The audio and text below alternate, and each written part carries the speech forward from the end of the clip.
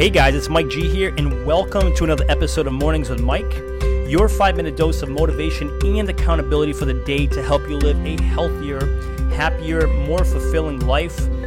Guys, thank you so much for joining me on another episode here. It means a ton to me. You mean a ton to me, and I cannot thank you enough for being here and tuning into another episode.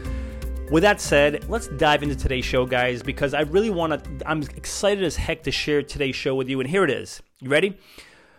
We are talking today about how I've been able to live on my own terms. I'm going to repeat that. How I've been able to live life on my own terms. And the reason why I want to share that with you is because I can't speak for you, but something tells me that you perhaps want to live life on your own terms too. Not on someone else's terms, not how else someone else thinks you should be living life, not what you should be doing, what you've been told you should do, etc. My guess is you don't want to live life on anyone else. You don't want to live your life on anyone else's terms but your own. And that is why today I want to share with you how I've been able to live my life on my terms and how I continue doing that. And I continue doing that happily day after day. And I'm not going to sit here and lie and say it's always easy, but I'm very grateful. I feel very fortunate, very blessed to have been able to do this now for, I want to say probably since I've been, 17, 18 years old, and not to date myself, but that's a good, 22 years. For 22 years, I've been living life, I would say, on my terms. And there's 3 ways, guys, that I've been able to do that, and I continue to do that. And I want to share them here with you today. In the event you are interested in if you are interested in living life on your own terms, something tells me you are, but perhaps you're not. And if you're not, that's okay. My guess is that you do want to live life on your own terms. And here's how I've been able to do that. And I hope it helps you. Here we go. Number 1 is, this has been the biggie for me. And this one took me a while to figure out. But number 1 is just knowing exactly what I want.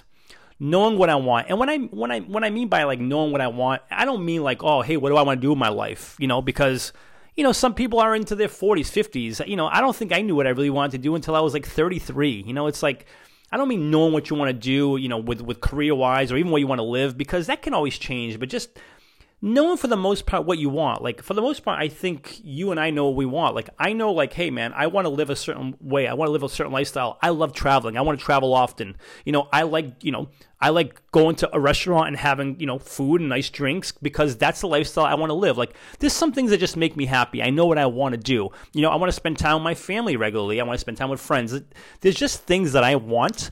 So it's just, number 1 is understanding what's important to me, knowing what I want. That's what I mean. What's important to me, knowing what I want, and then making sure I make those things a priority and I actually dedicate time to those things. Not just saying to myself, oh, I know spending time with my family is important. I know exercise is important. Just saying it and then not doing anything about it. No. Identifying what's important to me and then actually dedicating time, energy, and effort to the things that I've identified are important to me. So number 1 is just knowing what I want is huge. Knowing what I want, not just kind of taking it as it comes, but really identifying what I want, what's important to me, and dedicating time to that.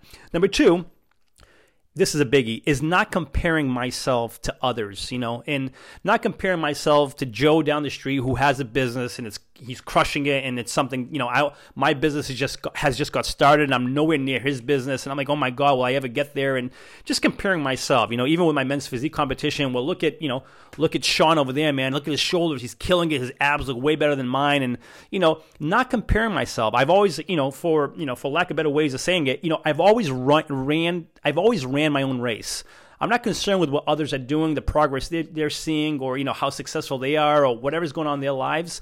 I'm concerned with the progress that I'm making. So number 2 is not comparing ourselves to others. That's probably been the biggest one, to be honest with you, because I think comparison is the thief of all joy. You've probably heard that said. You start comparing yourself to others, you lose focus, you lose sight of the fact that you've made tremendous leaps and bounds, and you lose sight of the wins you've had. So I've always made it a point, number 2, not to compare myself to others. And if there's anyone I compare myself to, really is myself and how far I've come from the day before, or the week before, the month before. Have I progressed? So number 2, not comparing ourselves to others. Or I haven't compared myself to others, and I just refuse to do that. And that's made a tremendous difference in my life when it comes to living on my own terms. And then lastly, and it's my mentor, the late Jim Rohn said it best, is just standing guard at the doorstep of your mind. I'm going to repeat that. Standing guard at the doorstep of your mind. Being cautious of what you let in, whether it's what you read, whether it's what you watch, whether it's the messages you're told. Be cautious of what you let into your brain, because that could affect you negatively. And anytime, whether it's something you read, something you watch, something you hear from someone, I've always made it a point to ask myself, is this feeding me? Is what I'm listening, watching, or considering here, is this helping me? Is this enriching my life? Is it helping me get me closer to my goals, to who I want to be as a person? And if it's not, then I quickly I don't entertain it. I don't let it back in. And if I made a mistake of letting it in once, I make sure I never let it in again. Whether it's something I read, whether it's something I watch, or whether it's something that, a certain someone tells me a message, if it's something that's not feeding my soul, that's not contributing to me living a more rich, fulfilled life, I just don't welcome it. So number 3 is standing guard at the doorstep of our mind, being careful what we allow into our mindset. Those 3 ways, guys, have served me tremendously. I cannot tell you. So my call to action for you is just, number 1, know what you want. Number 2, do not compare. It's a thief of all happiness. And number 3, stand guard at your mind. Watch what you let in there. Deal, guys? That's today's episode. Thank you so much for being here. If you're listening on iTunes, I would love for you to subscribe to the podcast. Leave me a review if you feel inclined to do so. Any questions, email me directly at mike@mikegonsalves.com. And for lots more information, motivation, and accountability, please feel free to visit www.mikegonsalves.com. Thanks so much for being here, and until next episode, remember this: you are awesome. Cheers.